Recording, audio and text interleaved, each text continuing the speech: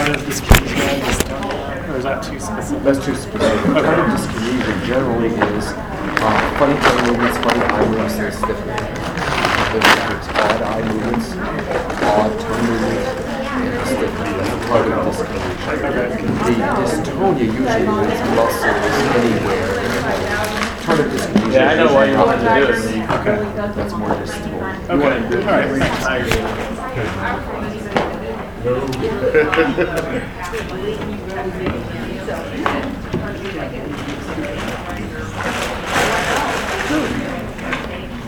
All right, we're going to talk about fetal monitoring patterns. There are 7 of them that you should know. Don't panic because they're actually easy to remember.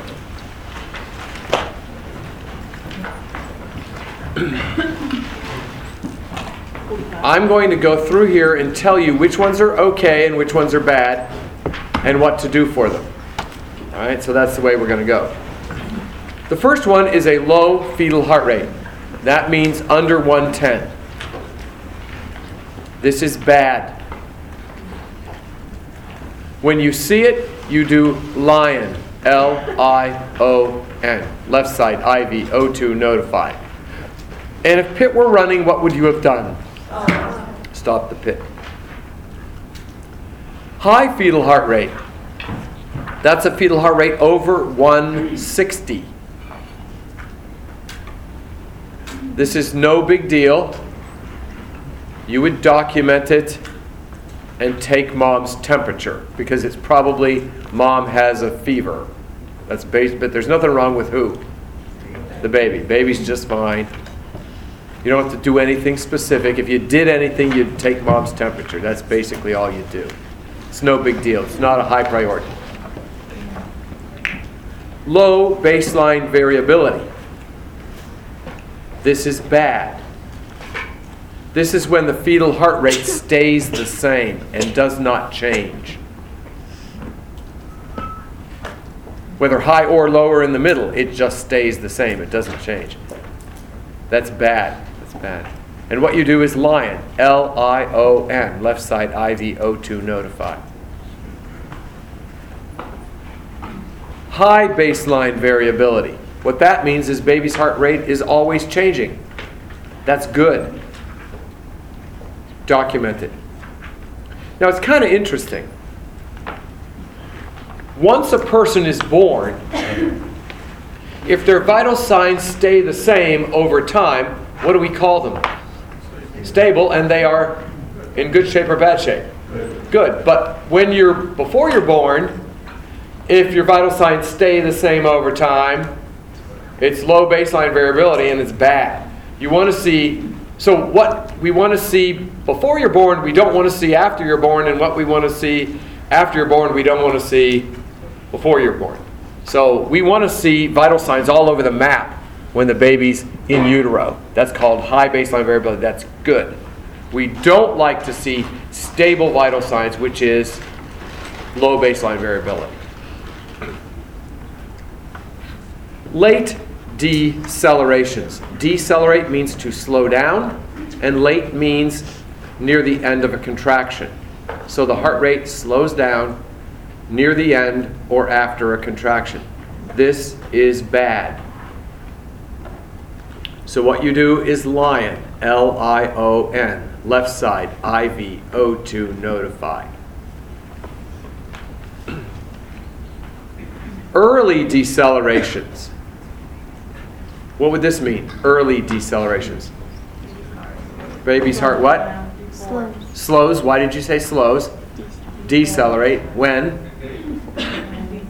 Before a contraction or at the beginning of a contraction. And this is fine. This is normal. It's no big deal. So you just document it. Which brings up the last tracing. Variable decelerations. This is very bad. Think of variable, very, very, very, variable, very bad, variable, very bad. So when you see variable, think, oop, very bad. How very bad? Well, this is prolapse chord. This is what happens when you prolapse a chord. So what do you do for this? Push, position. So of the 7 abnormal fetal heart tracings, which one is the most unique? Variable. And it's very bad. So it's the only one which is treated by push position because it's prolapse. Now, if we look at the remaining 6, how many are good and how many are bad? 3 are good, 3 are bad. What do you notice about all the ones which are bad? They begin with the letter L, which is the first letter in lion. So if you get a fetal heart tracing that begins with the letter L, what do you do for it? Lion. And so is it good or bad? Bad. So if it doesn't start with an L, it's okay, unless it's variable, in which case it's very bad. So if you want to know your fetal heart tracings, just look at the first letter. If it starts with L, it's bad, it needs lion. If it doesn't start with L, it's okay, but if it's variable, it's very bad. It needs the prolapse routine, the push position. So do you feel a little bit better about those? Yep. There's one other thing I wanted to show you that tells you what they are. You know, what are they? What do they mean? And I'll see. You probably have heard of it, but for some of you that haven't heard of it, this might work. I've told you what the implications of them are, but what are they? Write the word veal, you know, like young beef veal. So write veal vertically down, and then write chop, like lamb chops, pork chops, veal chop. Do you see what I'm saying? So veal chop. Now what this is this is the first letter of the tracing, and this is the first letter of what it means. So variable would be what? V would be variable. That is chord compression. Do you see that? Variable is chord compression. What would this stand for, the E? Early. Decel. And that's what it is. What it's caused by starts with an H. So what would that be? Head compression. What would A be? Well, we didn't talk about it, but it's high fetal heart rate acceleration, which is high fetal heart rate, correct? And that's okay. Okay, meaning it's fine. Remember we said that high fetal heart rate was okay? What would L stand for? Late decel. And what would that stand for? Starts with a P. Placental insufficiency. Placental insufficiency. So veal chop, variable chord, early head, accelerate, okay, late, placental. Veal chop. Yes? So when we get into the test and we have, all these mnemonics and stuff, when would you recommend the best time to be to write it down, write the stuff down? When you need it. Oh, okay. Not at the beginning. Okay. They'll give you a little whiteboard kind of thing, and you'll use that for your scratch pad. When you fill it up, you raise your hand, they bring you another one. Okay. You don't erase. They don't like you erasing. They'll freak out if you're erasing. So I would erase just for that purpose. In fact, what I would do is I'd go like this. But I would be doing absolutely nothing. I wouldn't really be erasing. I'd just be going like this just to freak them out. Okay? They can make me take this test. They can make me sit there, but they can't make me behave. So I always think a little civil disobedience goes a long way. Are you in control in this test? No, you have to go take this test. You have to sit where they tell you to sit. They have to take the questions you have to take. You have to do it. So do something, civilly disobedient, wear a pair of clown ears. I don't know.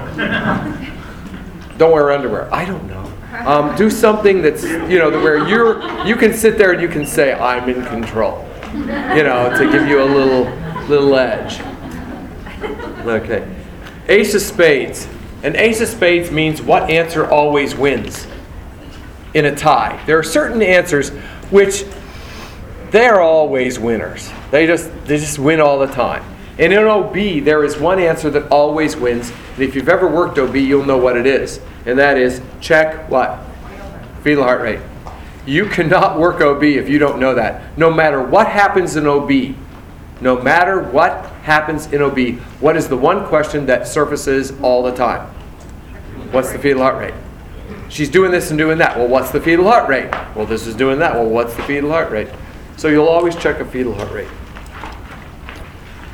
All right, that's the first stage of labor and delivery, labor. Let's talk about the second stage of labor and delivery, delivery of the baby.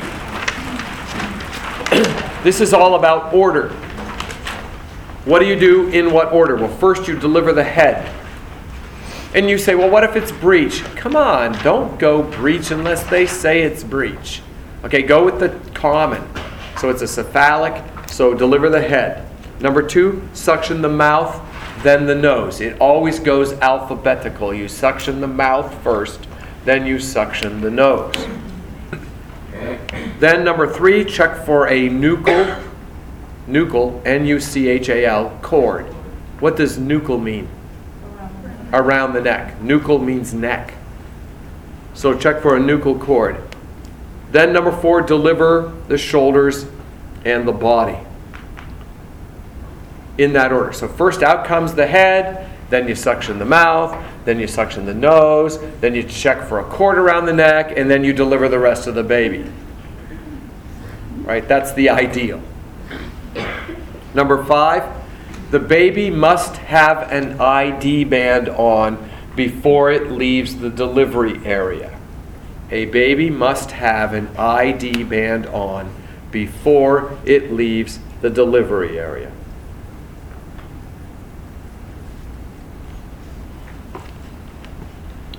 Okay, third stage of labor and delivery. What's this about? Placenta.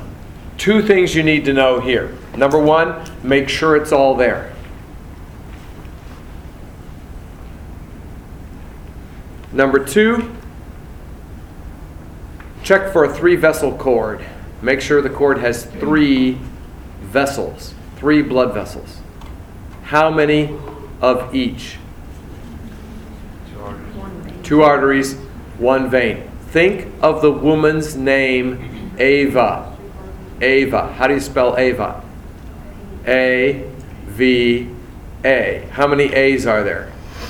2. That's 2 arteries. How many V's? 1. That's 1 vein. So the woman's name, Ava. 2 arteries, 1 vein.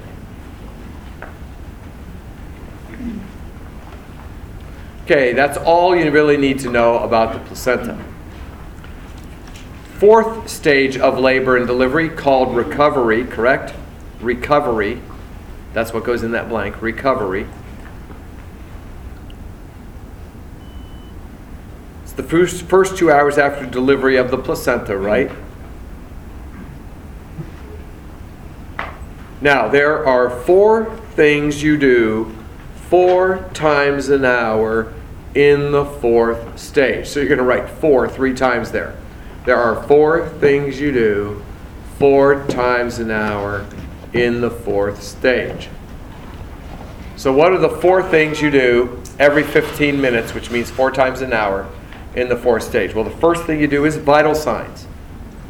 Vital signs. And you're assessing for signs and symptoms of shock, which is pressures go down, rates go up, you get pale, cold, and clammy. Pressures go down, rates go up, and you look pale, cold, and clammy. Those are the signs of shock. Anything that's called a pressure goes down, anything that's called a rate goes up, and that. Number 2, fundus. Check the fundus. If it's boggy, you massage it. If it's displaced, you catheterize. Number 3, the pads. The perineal pads. Check the perineal pads. Look to see how much she's bleeding. If she is bleeding excessively, she will saturate a pad in 15 minutes or less. So how often are you checking her?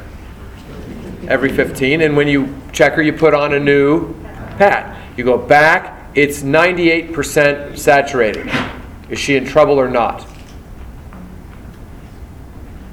98% saturated. Is she in trouble or not? How many say she's in trouble? How many say she's not? She's not in trouble. Because it has to be saturated, 100%, and 98 is not 100%. And when you learn these rules, you have to live and die by them. You can't start fudging. Do you know what I mean? You can't say, well, that's close to that. Then pretty soon you start, losing your anchors. So 100% means 100%. If it's not 100%, it's okay. But if you put a new pad on her, check her in 15 minutes, and it's fully saturated. If they say saturated, what does that mean? 100%, she's in trouble. But if they say 98% saturated, I'd say she's okay. Close, but she's okay. Number 4, roll her over.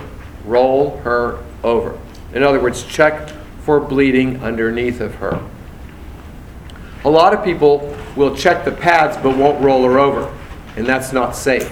Because could you saturate half a pad and bleed out underneath? So you gotta do both. So what do you do 4 times an hour in the 4th stage? Vitals, fundus, pads, and roll. Vitals, fundus, pads, and roll. You do those every 15 minutes in that stage, that phase, stage. Okay, turn the page and let's do postpartum. This is talking about postpartum assessment. What do you assess? And usually you're assessing this every 4 to 8 hours. It's either 4 hours or 8 hours. It just depends on whether she's stable or not. And what you're assessing is bubble head. Now there's a whole bunch of stuff here, but I only want you to highlight and know 3 of them. And I'll tell you which 3. The first B stands for breasts. This is not a real important one. The U stands for uterine fundus, and this is the first one you must highlight. This is an important one. Here again, you want it to be firm. If it's boggy, you massage. You want it to be midline.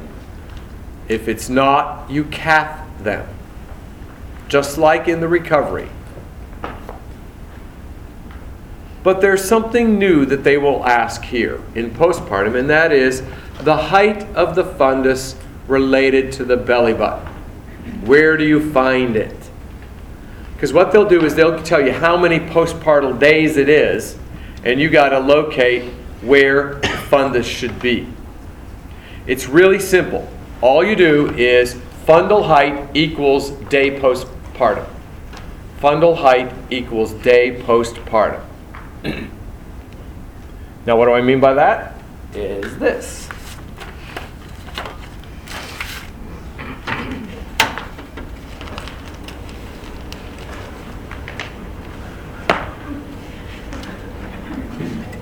If a woman, here's her abdomen, here's her navel, this is -1, -2, -3, -4, -5, -6. And it's the 4th postpartum day. And they want you to point and click. Okay, here's a hot spot here, hot spot here, hot spot here, one here, one here, one here, one here, one here, and one here. A, B, C, D, E, F, G, H, I. All right? And she's 4th postpartum day. Which hotspot would you click on? G. Because that's how many below? 4. 4 below on the 4th day.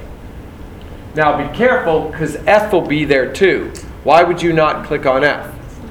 It's displaced. You want it midline. So they will have hot spots so that you'll get the right level, but if you're not precise, you'll be off to the side, and you don't want to be off to the side. You want to be in the middle.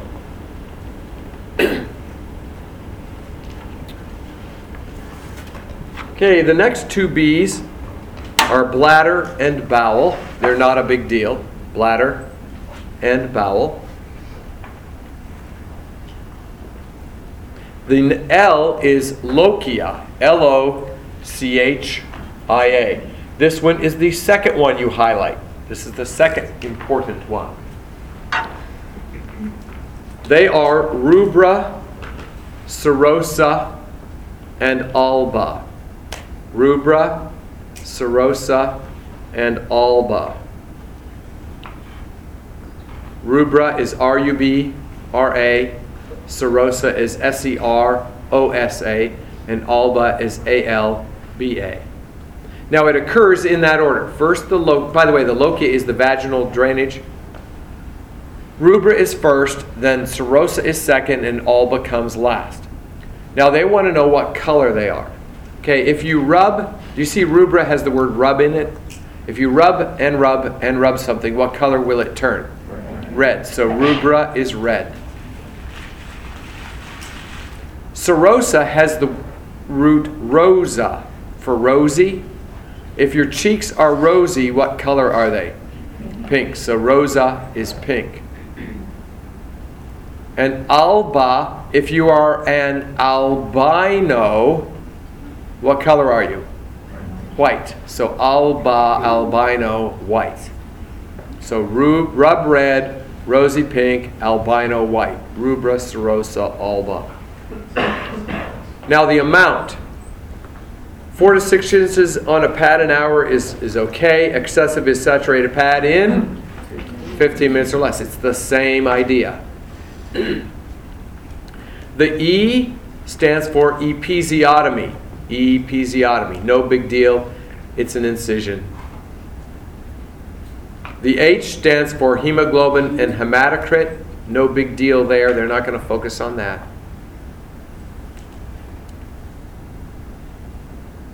The E stands for extremity check, checking the extremities. This is the third important one you must highlight. And right now, on this one, they're looking for thrombophlebitis. So they want to know what's the best way for you to determine if a person has thrombophlebitis or not. What's the best way? Exactly.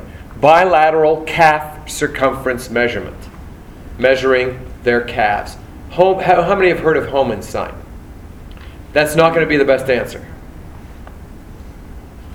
Now, it's not a horrible answer, but it's not the best one. Because you can have a positive Hohmann's sign and have equal calves and not have thrombophlebitis. And you can have thrombophlebitis and not have a positive Hohmann's sign. So it's not as reliable or valid. Some places don't even want you to do it. A stands for affect. It means you're emotional. Don't worry about Bowlby's stages. You know, latching on, letting go, taking in, throwing up. I don't really know what they are. You know, but you've ever heard of those? Yeah. Don't worry about all that. That's nuts. And then D, discomforts. And there's really no big deal there either. So the 3 big things you're going to be tested on in postpartum are what? The fundus, the lochia, and about thrombophlebitis. Anybody ever work postpartum? That's the 3 big things you talk about in report. You know, where's the fundus? How's the lochia? And how are her legs? She got thrombophlebitis. Okay, turn the page. Let's talk about variations in the newborn. Yes?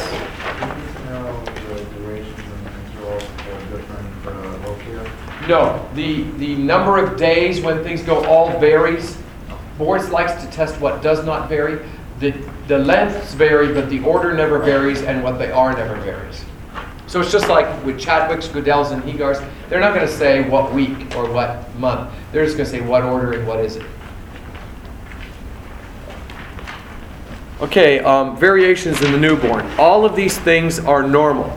So I just wanted you to know that. I'm not going to read it to you. You don't have to have it read to you. But all of these things are normal, even though some of them sound bad. Look at number 4. Erythema toxicum neonatorum. Sounds horrible, doesn't it? But it's just a rash. It's no big deal. The only thing specifically I would want you to know from this page, other than the fact that all these are normal, is the difference between number 6 and number 7. Because they always test about the differences between 6 and 7. Caput succedanum and cephalohematoma. What do they always want to know? One bleeds and one doesn't. What's that? One's bleeding. One's bleeding, and that would be hema. And then also what else? Which one crosses sutures, which one does not, which one's symmetrical, which one's not. The easiest way I know to memorize that is look at their initials. What are the initials of caput succedanum? CS. What could CS stand for? Crosses sutures. So the one whose initials are CS is the one that indeed crosses the sutures. So what about cephalohematoma? What are its initials? C or CH. Certainly not CS, so it does not cross sutures. And of course, the one that crosses the sutures is also the one that is symmetrical. So I always say CS stands for crosses sutures and caput symmetrical.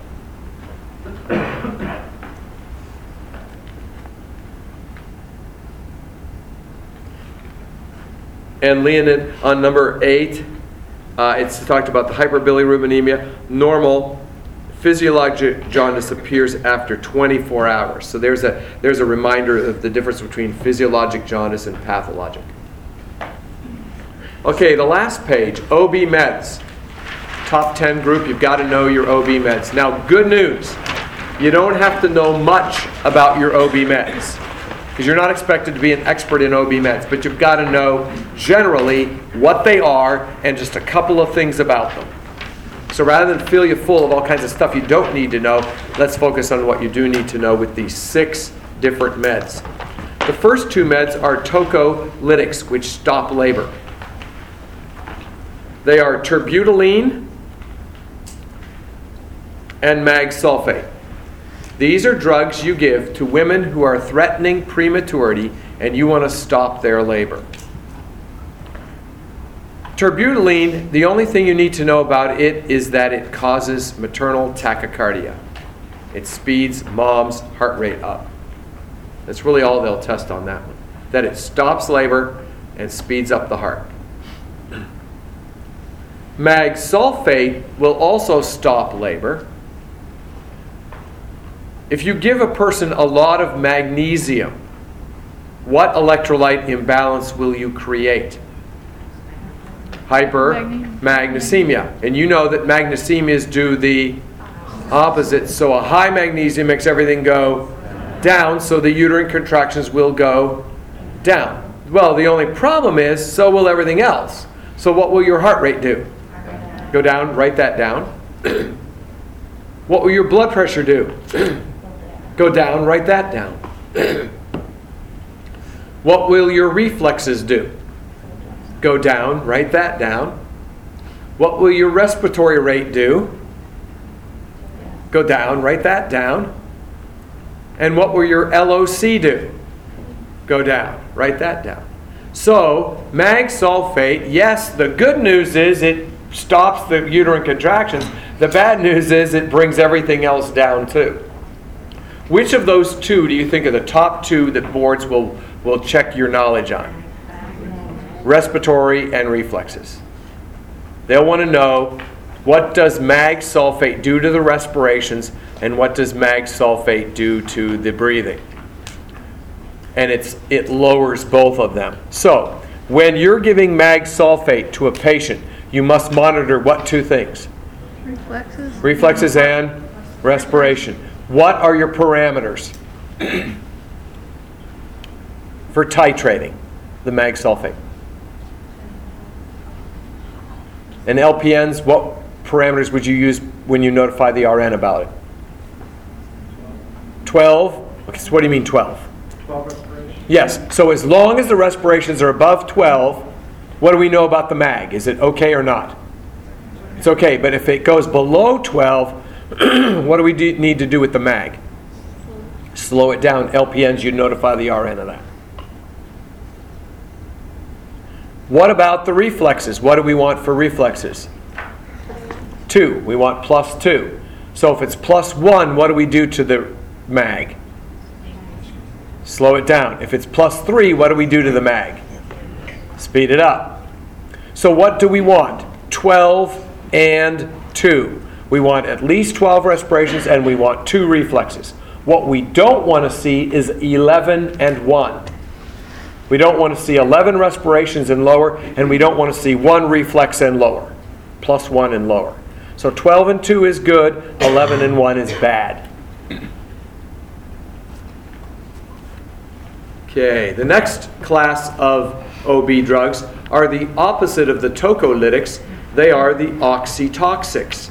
Now the oxytoxics stimulate and strengthen labor. Remember, the tocolytics stopped it. These ones start it. The most famous is Pitocin. We've talked about it before. The big thing you need to know about Pitocin is it can cause uterine hyperstimulation, which would be defined as what?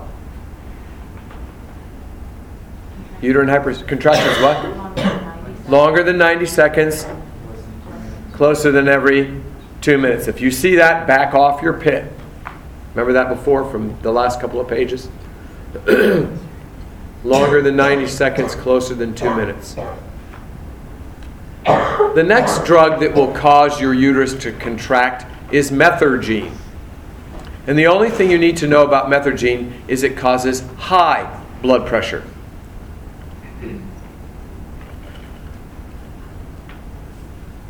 Now, if it's going to contract blood vessels and contract the uterus, if it contracts blood vessels, what's it going to do to the blood pressure? Increase. Does it make sense that vasoconstriction increases blood pressure? So do you see the 2 M's, methergine and MAG? They're both used in OB, methergine and MAG, right? What does one do to the blood pressure? Lowers it. Well, the other one does what to the blood pressure? Raises it. So one of the M's lowers the BP, the other M increases the BPO. Okay, the next 2 meds are the fetal lung maturing meds. The meds to make a fetus's lungs mature faster. The first one is beta-methasone. What is it? Steroid. And the other is Survanta, which is surfactant. So just let me talk about 3 things you need to know about each. With beta-methasone, number 1, it is given to the mother. Mom gets the beta-methasone. Number 2, it is given IM. And number 3, it is given before the baby is born. Before the baby is born. And you can repeat it as long as the baby is in utero. However, Survanta, on the other hand, 3 things about it. Number 1, it is given to the neonate, to the baby, not to the mother. It's given to the baby. Number 2, it is given transtracheal, which means blown in through the trachea. And number 3, it is given after the baby is born, not before.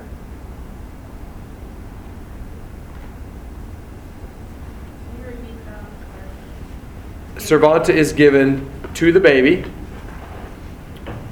transtracheally after the baby is born. Whereas beta-methasone is given to the mother, IM, before the baby is born.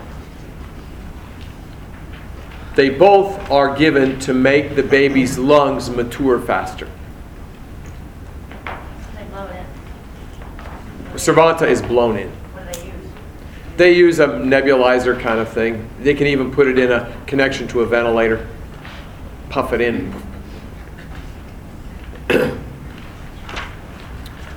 Okay. That's it on OB. We're done with OB. That's the longest lecture of the whole review. That's why I like to split it up with lunch.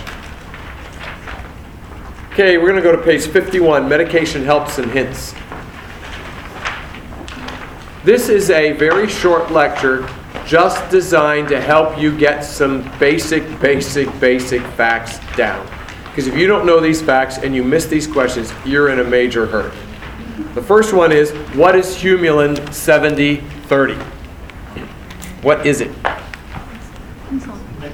It's a mix of insulins, of R and N. Now you can have Lispro 7030, but that's a variation. When they say 70-30, they're talking about N and R, basically. Now, 70 and 30 are percentages. So it means it's 70% one and 30% the other. Which one is which? 70% is N, and 30% is R. So if you give 100 units, which you would never do, it's way too much. But if you gave 100 units of 70-30, how many units of N would there be? And how many units of R would there be? If you gave 50 units of 70-30, how many units of N would there be? 35. How many of R would there be? 15. You see, it's just you just multiply the percentages. You know how to get a percentage? Just take that number and multiply by 0.7 for 70, 0.3 for 30. The way I remember that N is the 70 is 70-30 is like a fraction. What do you call the top term in a fraction? What letter does that begin with? N. So N is in the numerator. Number 2, can you mix insulins in the same syringe? Yes or no? Yes. When you draw it up, is there a certain way to do it? Which one comes first? Everybody says clear to cloudy. Boards doesn't use the words clear or cloudy. They talk about N and they talk about R. Now those of you that are taking the NCLEX RN, this will work better for you. But is that what you want to be? Then do it that way. RNs will do it this way, meaning draw up the what first? R followed by the N. That way you don't get into this clear, cloudy garbage. Okay, RNs do it that way. Now if you're talking about pressurizing the vial, which vial would you inject the air into first? The N, then inject, then inject the air into the R, then draw up the R, then draw up the N. So it's N, R, R, N. But it always ends in RN. Injections. They will tell you what injection you're giving, and they will ask you what needle you're going to use. What needle will you use for giving a particular injection?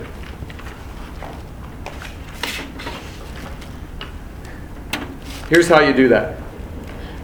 If they say you're giving an IM injection, and they want to know which needle you'll use, 21 gauge, 5/8 inch, 22 gauge, 1 inch, 21 gauge, 1 inch, 25 gauge, 5/8 inch.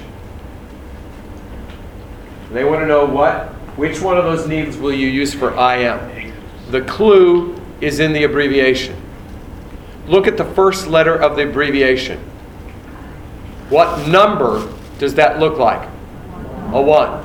Go pick the answer in which both parts have a 1 in it. Which one would that be? C would be your answer. Did you see that? Why is C the answer? Because both the gauge and the length both have a number 1, because an I looks like a 1. Okay, but what about this? What if they changed it to sub-Q. Here again, look at the first letter in the abbreviation. What is the first letter in the abbreviation? S. What number does an S look like? A 5. Go pick the answer that has a 5 in both of the parts. And the answer would be D. Because you've got 25 and 5/8. So when you're asked to pick a needle, just look at the abbreviation, look at the first letter, and go find the numbers.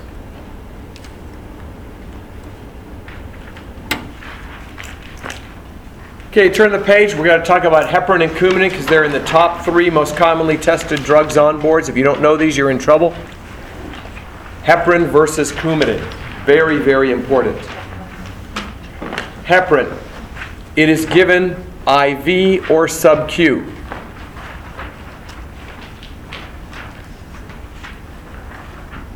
Coumadin is given only PO. See, I'm comparing and contrasting is what I'm doing, everybody. Go back to heparin. Heparin is working immediately. Works immediately. Go to Coumadin.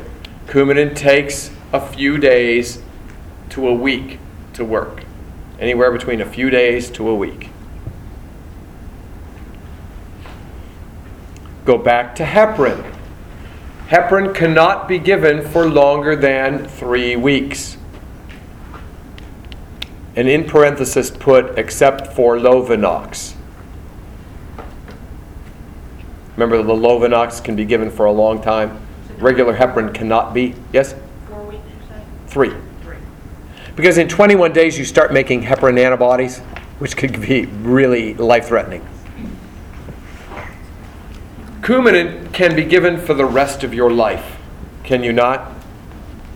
You can take Coumadin forever. Go back to heparin.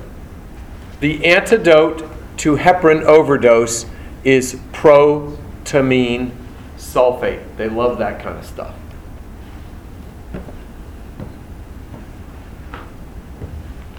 Coumadin. What's the antidote to Coumadin?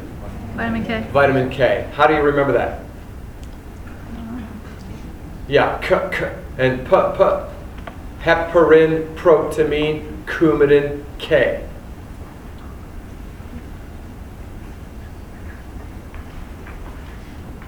Go back to heparin. The lab test that monitors heparin is the PTT. PTT, which is the partial thromboplastin time. They'll give you both names. The one that monitors the Coumadin is the PT, which is the INR, from which the INR is derived.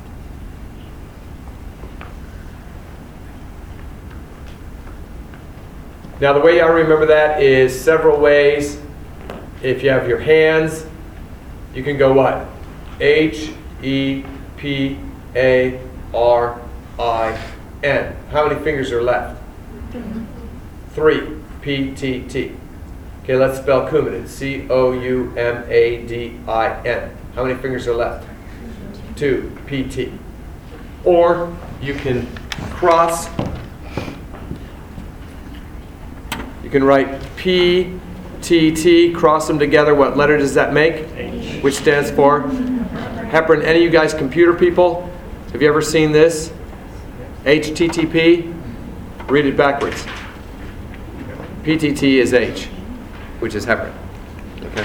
So you can do it either way, any way you want to do on that one. Heparin can be given to pregnant women. Coumadin cannot be given to pregnant women. Heparin can be given to pregnant women. Coumadin cannot be given to pregnant women. By the way, speaking of pregnant women, what's the only major antipsychotic tranquilizer that can be given to pregnant women? Remember all those Zines and Zapines? The only one that can be given is Haldol. Haldol is the only one you can give, antipsychotic you can give to pregnant women. Has nothing to do with what we're talking about, but I just thought we'd throw it in. The next thing is the K-wasting and K-sparing diuretics. K-wasting and K-sparing diuretics. Probably the only question you'll ever get about a diuretic is, does it waste K or does it spare K? The easiest way I know to do this is this. Any drug ending in X, any diuretic ending in the letter X, X's out K. So if it ends in X, it X's out K. So what is it? A waster or a sparer? If it ends in X, it X's out K. It wastes it, yes. Plus diuryl. So the K-wasters are all the diuretics that end in the letter X plus diuryl. If it does not end in an X and it's not diuryl, it's a sparer. So I'm going to give you a bunch of drugs and you tell me whether they're wasters or sparers. Spironolactone, aldactazide, Moderatic, sparing, Lasix, Bumex, Clotrix, Esidrex, Demodex, diuryl, wasting, and yeah, so you got it? Okay.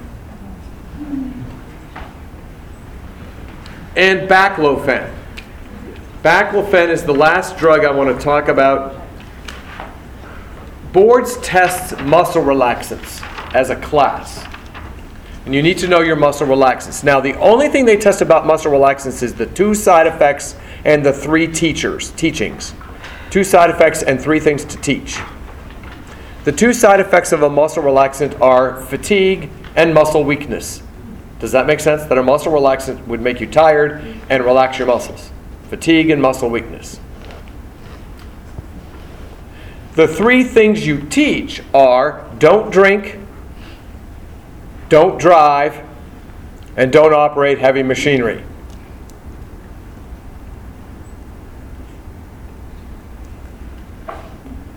So what do you have to know about baclofen?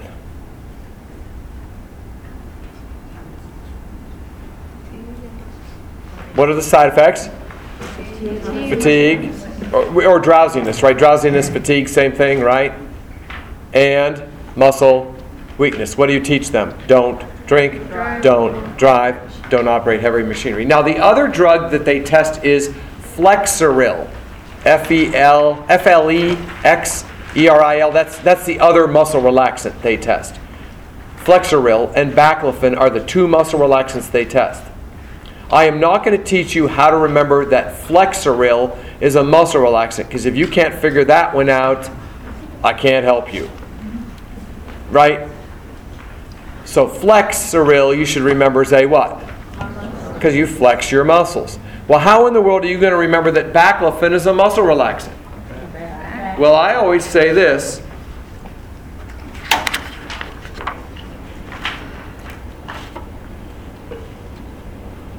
When you are on your baclofen, you are on your baclofen. Which means you're doing what? If you're loafing, what are you doing? Aren't you relaxing? So there's your clue. It's a muscle relaxant. Because baclofen puts you on your baclofen. It's a muscle relaxant.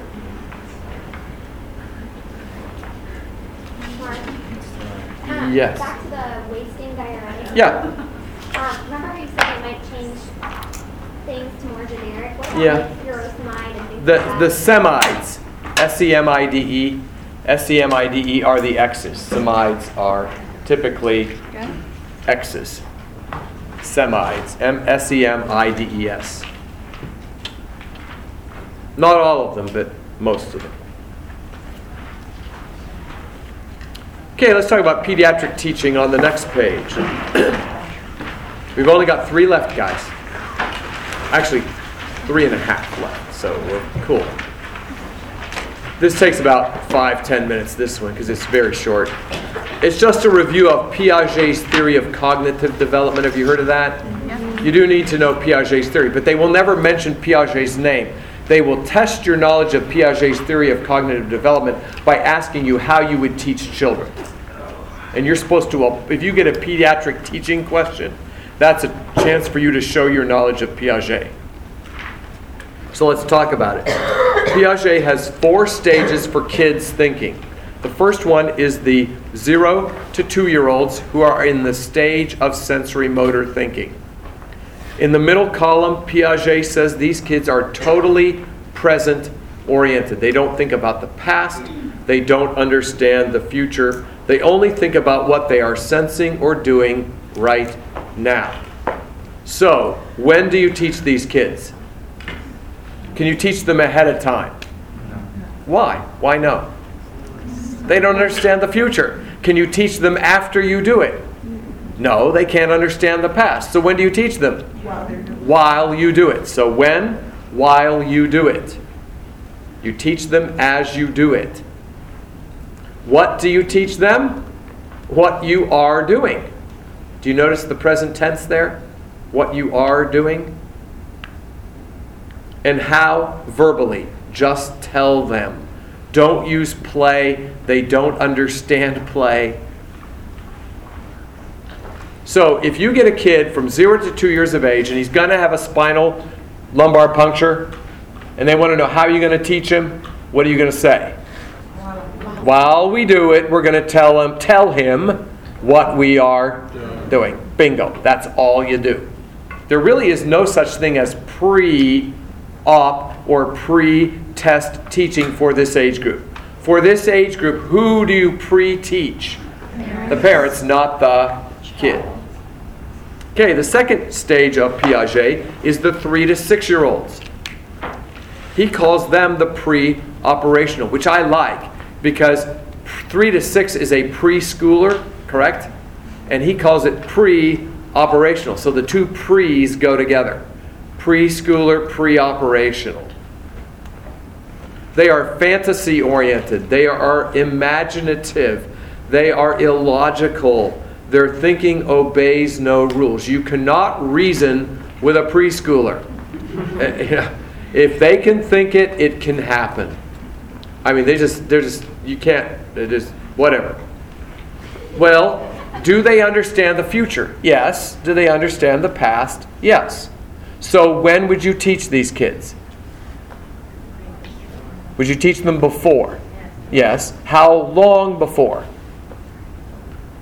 Or doesn't it matter how long? Shortly before. So here's the deal. Pick an answer that says the morning of or the day of. Or something like 2 hours before. That is fantastic preschool. Because you don't want to give these kids a whole lot of time to what? Get their imagination going on it. You see what I'm saying? My kids never, at this age, my kids never knew they were gone to the doctor's office until they pulled into the parking lot of the doctor's office. Otherwise, we'd have had disaster. That's why they never rode with me after that. No, what do you teach them? What you are going to do. What you are going to do. What tense are we talking in now? Future. What tense did we talk in with the younger ones? Present. So how old does a kid have to be before you can start using future tense verbs? 3, at least 3. Good. How? Play. These are the kids that learn through play. So in a nutshell, if you've got a 4-year-old who's going for a lumbar puncture, how do you teach him? When? The day of, you tell him what you're going to do using play. Some kind of a play thing. Alrighty? A story, a book, equipment, whatever. Dolls. Okay, the next stage are the 7 to 11-year-old concrete operations kids. The way I remember that 7-Eleven age is concrete is, have you ever seen a 7-Eleven grocery store? What's it surrounded by? Any flowers, grass, trees? No, just a bunch of concrete 7-Elevens. So just think of concrete 7-Elevens. You got 7-Eleven age concrete operations. These kids are rule oriented. They live and die by the rules. They cannot abstract. With these kids, they are so rigid. If you tell them this is the way it's going to be, that's the way it has to be. How many, at 7 to 11, that age group, how many ways are there to do things? One, and only one, and every other way is wrong. This is the age where the parent hears, the teacher said, and the teacher hears, my parents said. Now, have you ever taken care of these kids, this age group? Did you ever change a dressing for them or something like that? What do they always tell you when you change their dressing? You're doing it wrong. Which means what? You're not doing it like the other person did it. Now, are you doing it wrong? No, but they don't know that. They're so rigid. So, when do you teach them? Days ahead. Because they're not going to blow it out of proportion. If you tell them this is what's going to happen, 3 days later, that's what they think is going to happen. So you can teach them a day or two ahead of time. So how old does a child need to be before you could teach them the day before? 7. Now you can give a little one, a 3 or 4-year-old, a tour of the facility. You just don't tell them what's going to happen there. Do you understand what I'm saying? Tours are okay. You can give anybody a tour. What are you going to teach them? What you're going to do plus skills. What you're going to do, plus you can teach a 7 to 11-year-old how to do skills. You cannot teach a 3 to 6-year-old how to do skills. Why? If you teach a 7 to 11-year-old how to do a skill, how will they do it every time? Exactly the way you taught them, because they're rigid, concrete. If you teach a 3 to 6-year-old how to do a skill, how will they do it? Any way they can imagine. You know, you teach a 3 or 4, 5-year-old how to give themselves insulin, they'll do it just fine for you. Then the next day, what will they do? Well, I think I'll not put anything in there and I'll just jab and out. And then the next day they go, oh, why don't I give it to the dog? That'll work. You know, and they just don't, ugh. So what age does a child have to be before you could teach them a skill? 7. How? Use age-appropriate reading and demonstration. Use age-appropriate reading and demonstration.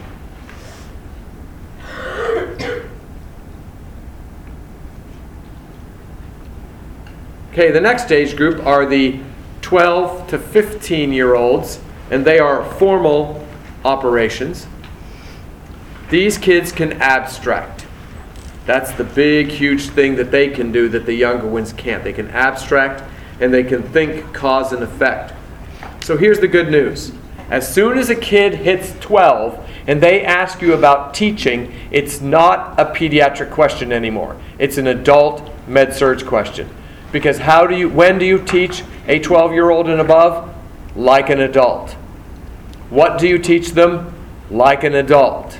How do you teach them? Like an adult. So, at what age is a child first taught like an adult? 12.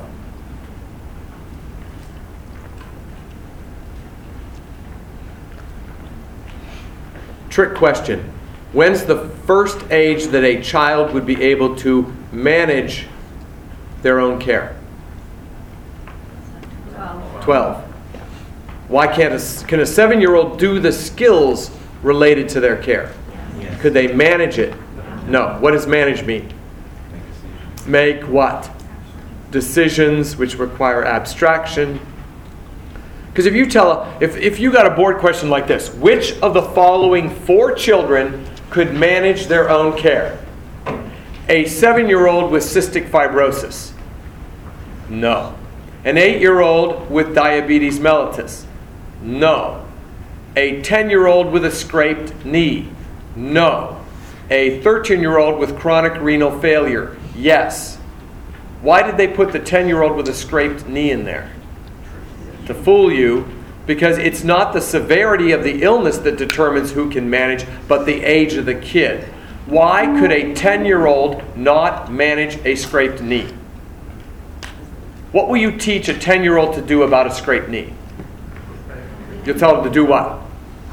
Wash it, dry it, put on Neosporin and a Band-Aid. Okay, what will he do the next day? Wash, dry, Neosporin, Band-Aid, because they do it exactly the way you said. So what do they do the third day? Wash, dry, Neosporin, Band-Aid. The fourth day, it's swollen. What will they do? Wash, dry, Neosporin, Band-Aid. The next day, there's pus coming out of it. What will they do? Wash, dry, Neosporin, Band-Aids. The next day, it's swollen twice the size of the other leg. What will they do? Wash, dry, Neosporin, Band-Aid. The next day, they're semi-comatose and they've got red streaks coming up and down the leg. They can barely get out of bed. What will they do? Wash, dry. Are they managing? No. That's why they can't do it. But a 13-year-old with a chronic renal failure, if they are taught auscultate your shunt every day to hear a bruit, if they don't hear a bruit, what will they do? Get help. That's managing. Managing doesn't mean doing everything. Managing means knowing when you can and when you can't and what's necessary. So just be careful. If they say manage, it's a 13-year-old. If they say skills, it's a 7-year-old.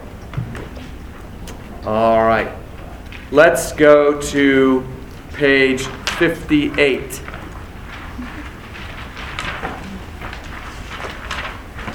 I want you to read this. This is for you to read about and learn about. It's about how to take psych tests. All it is a bunch of 7 principles you have to obey. The first principle says, make sure you know what phase of the relationship you're in. Remember the nurse-patient relationship? Pre-interaction, introduction or orientation, working, and termination phase. Remember that? This tells you how to answer in each of those phases. The second principle is gift giving, which means don't give gifts in psych. Don't accept gifts in psych. If your schizophrenic gives you flowers, don't accept them. Why? Because to you it's just flowers. To them it may be a marriage proposal. And when you accept it, you're in trouble, okay? Number 3, don't give advice. If the patient says, what do you think I should do? What should you say? What do you think you should do? I know it sounds corny, but that's what they want you to say. Don't give them advice. Now, can you give advice in med-surg and peds? Sure, but not in psych. Because if a mother says to you, how should I care for my child's PICC line when she goes into the shower? You should not say, how do you think you should care for the PICC line when she goes? Do you know what I'm saying? It's stupid in med-surg. It makes sense in psych. Number 4, don't give guarantees in psych. Don't say, if you cry, you'll feel better. If you talk to me, we can help you. Remember, all those are guarantees. Don't do that.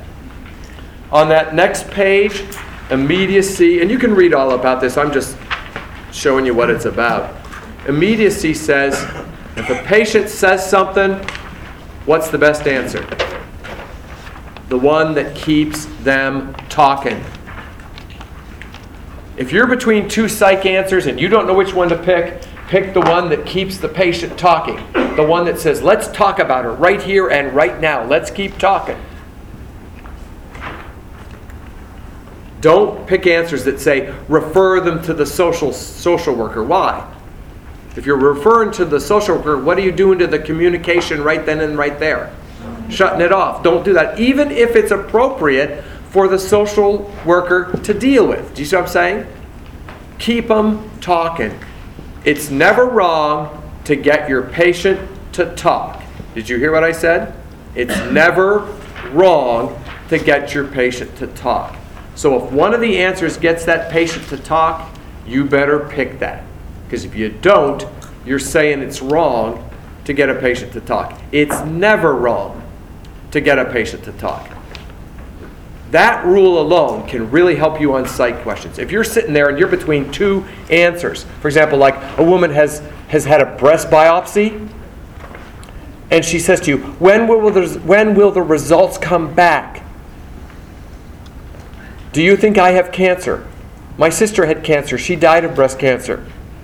What's your best response? And you're between A, which says, your results will come back in 2 to 3 days and the doctor will discuss them with you. Or B, which says, you're concerned about what the results may show. Both of those are okay. But one of them doesn't get her to talk. The other one gets her to talk. Which one gets her to talk? B. Now, is there anything wrong with A? It's absolutely 100% correct. But it says, the results will come back in 2 to 3 days. The doctor will talk to you. Talk to the hand that cares. You know what I mean? Talk to someone who cares, because I don't care. Whereas you're concerned about what the results may show gets her to talk. But you see, that's a real dilemma that a lot of people get into. So when you're between two psych answers, remember, it's never wrong to get the patient to, so it's probably always right.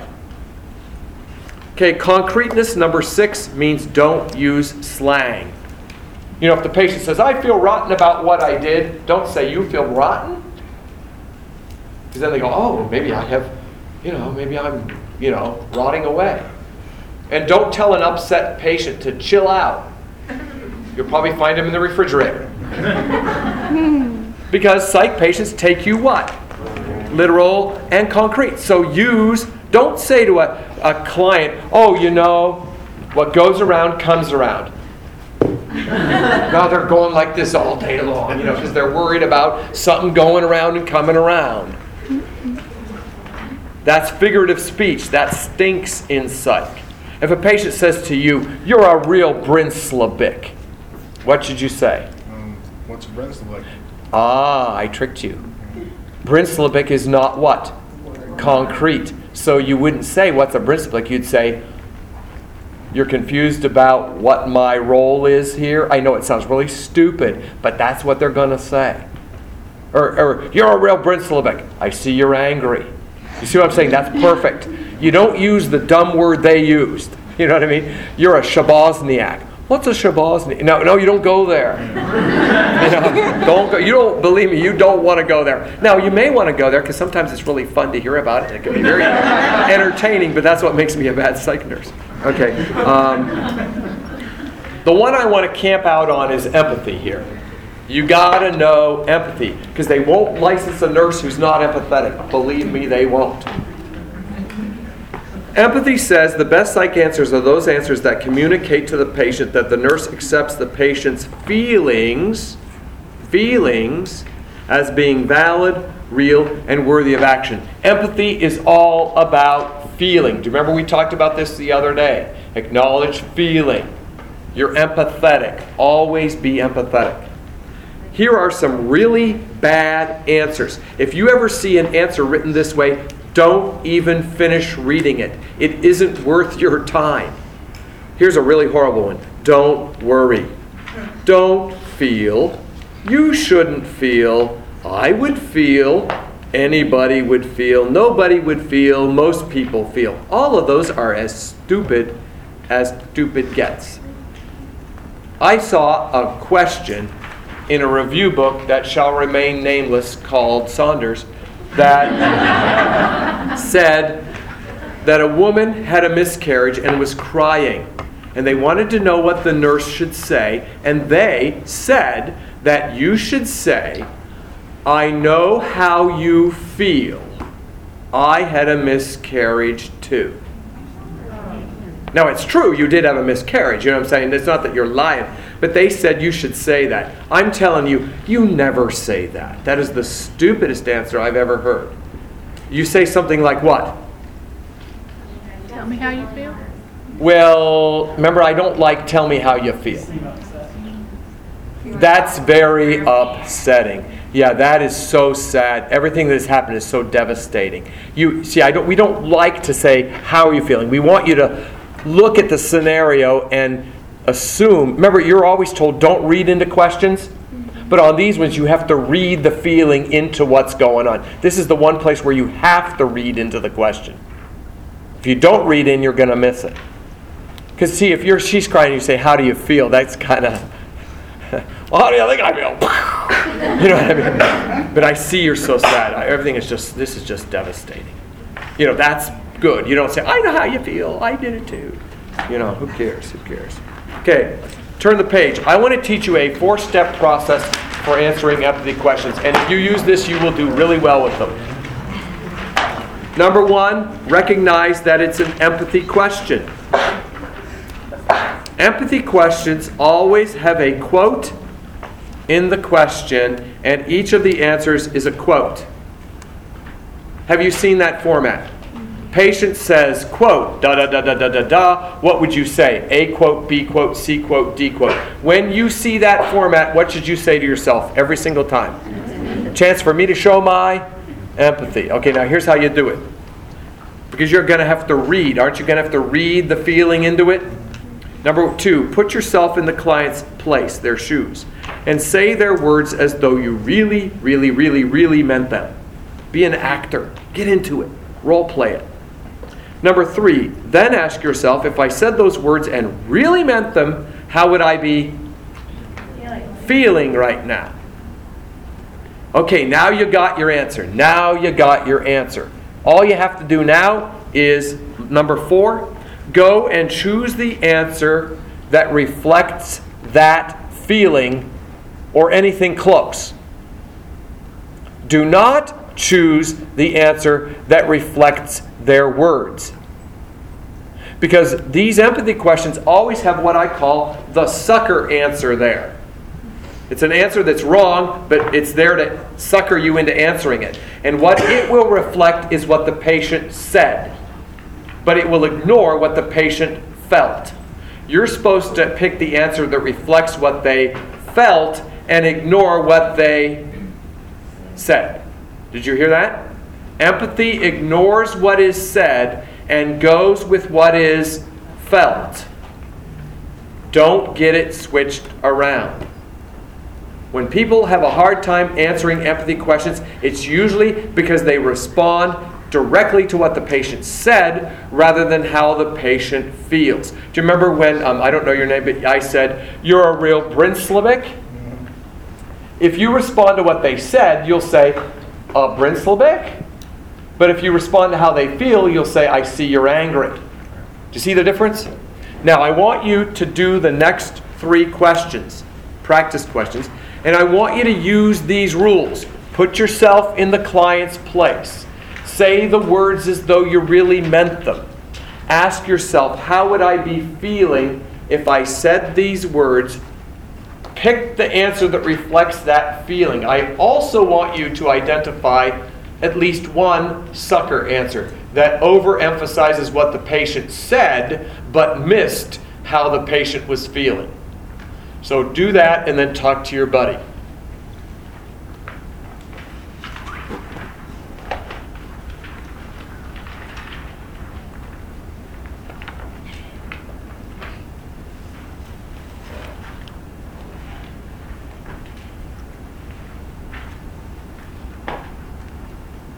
Stay on task. I'll be right back.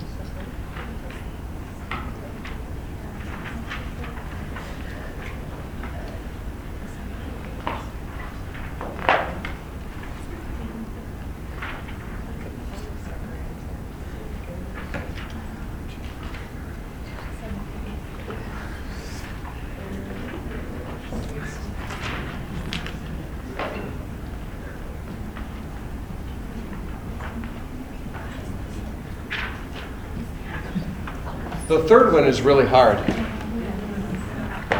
That third one, the problem with it is when you put yourself in the patient's shoes and say those words, no feeling really pops out. So what you have to do is go to the answers and see what feeling the answers are reflecting and see which one has the most likely feeling. So go to your answers and see if you can get it that way. Well, let me ask you about the first one. She said, "You're killers, you all killed my mother, whatever, she died before I was born." How does she feel? If you said those words and believed them, how would you feel? Scared? Okay, now, go to the answers and find the answer that reflects being scared. Which one is it? B. What is the sucker answer? C. Because that focused on what she said. She isn't concerned about her mother. She's scared. She's frightened. So the answer is B. The sucker answer is C. The next one, what's the right answer? D. And a sucker answer is any of the others. Because the others focused on what he said. D focused on how he feels. Did anybody get an answer on the third one? What did you say? The answer is C. What's the sucker answer? B. Because B says religious. He's not feeling religious. He's using a bunch of religious what? Words. That's the hint that it's the wrong answer. He's feeling out of control. So that's why C is the answer. Because with those words, I can prove to you that he has a control issue. I can't prove to you that he feels religious. So C is the right answer. How many got C on that one? Wow, that's great. How many got all three? Terrific. If you missed any, do you see why you missed it? What were some of the problems you had with that? Anybody? Or you've learned from it? Any questions you have to me about those? Did you use the process? Did the process help? Okay, so that's what I want you to start doing. I don't want you guessing on psych answers. I want you to know the answer. You understand what I'm saying? So many times you guys just guess on psych answers. I want you to know why you're picking what you're picking. Okay. Take a quick break. Come back at 25 after. And we'll just do the last lecture and a wrap up and be done. Okay? And the sooner you're back, the sooner we'll get done.